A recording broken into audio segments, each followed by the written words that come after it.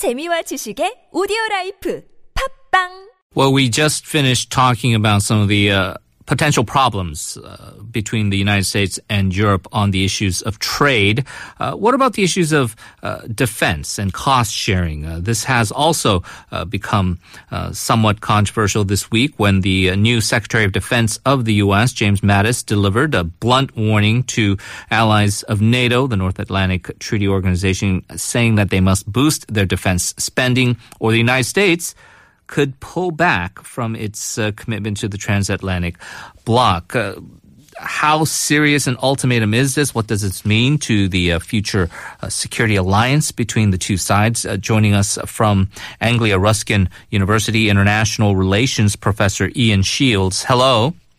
Hello there. Thank you for joining us, Professor Shields. The first question is exactly this idea of how much is being paid right now. We have 28 member countries. There's this alliance goal of spending 2% of your GDP towards NATO defense. Do you think I guess the Trump argument that America is paying more than its fair share, is that a valid argument?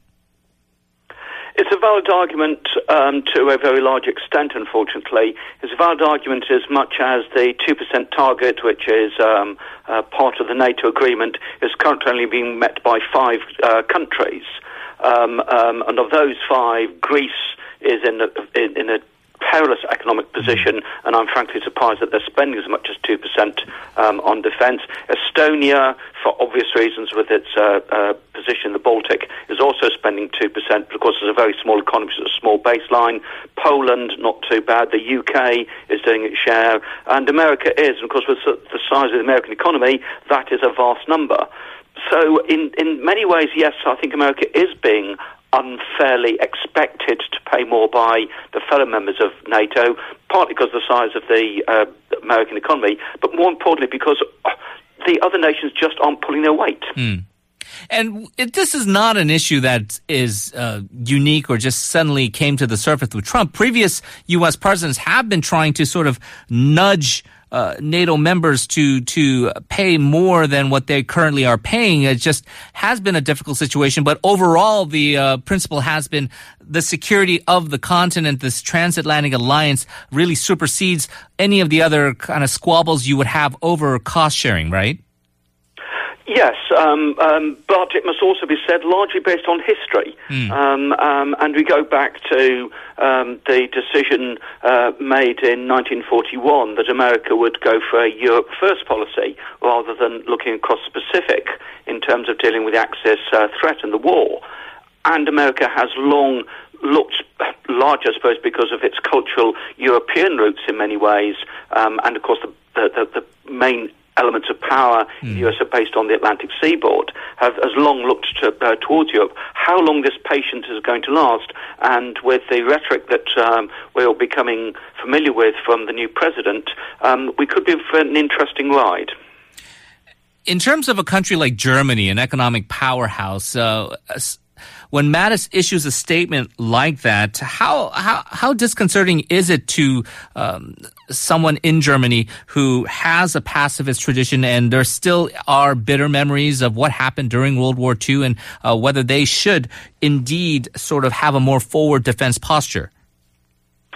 Very good question, and this goes to the heart of many of the debates about the role that Germany wants to have. She is very much the leading light in the EU. Of that I have no doubt.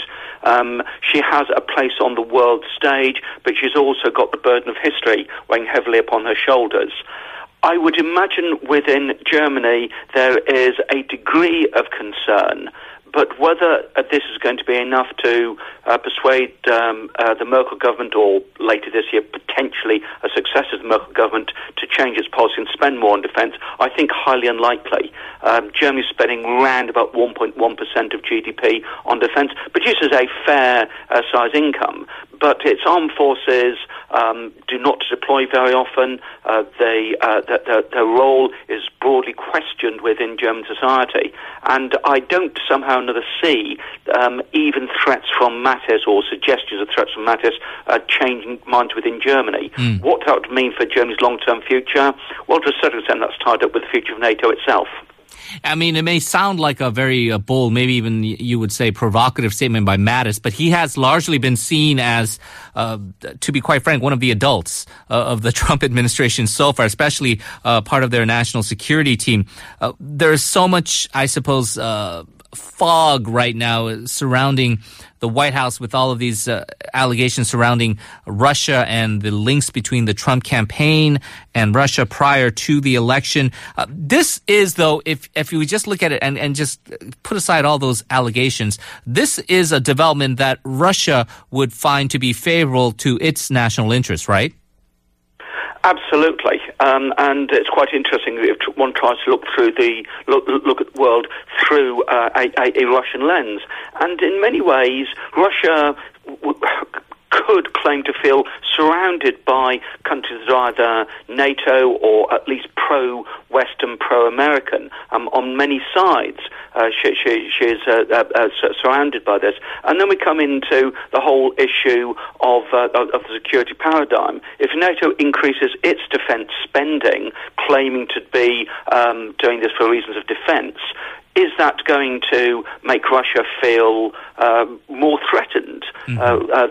Back in the Soviet Union days, they always claimed that the reason the Warsaw Pact was there was a defensive alliance because NATO was, in their view, primarily aggressive. NATO said, of course, exactly the same thing about the Warsaw Pact. So I think if NATO does start spending significantly more on defense, it could, if anything, destabilize further relationships with Russia. Interesting. Now, this is not just relegated to NATO, as you well know. There's been a similar sort of, I suppose, encouragement, we can say, pointed towards Japan, much more so pointed towards here in South Korea as well. This issue of cost sharing, the issue of paying more than your fair share. Ultimately, with this president, Donald Trump, he fancies himself a deal maker. Do you feel, with the question of NATO, the cost sharing, he will get his way? No. To be blunt, I don't think he will. He can make all sorts of threats. He could perhaps even carry some of them out. But it isn't just a simple a simple matter of defense. There's also economics tied up in this. America is a significant exporter of arms. Right. America earns a lot of its GDP, a lot of its foreign sales and therefore investment is from defence. If it starts cutting back on defence spending itself, it's going to upset an awful lot of high-tech, good value manufacturing jobs across the USA. This is not going to be popular. If it starts insisting on NATO spending more and NATO goes the other way, then this is going to hit the American arms export market. And that's at the economic level, and then there's the whole question of diplomacy, of how you exercise power. America being the big defense spender, this gives it a big clout when it comes to discussions.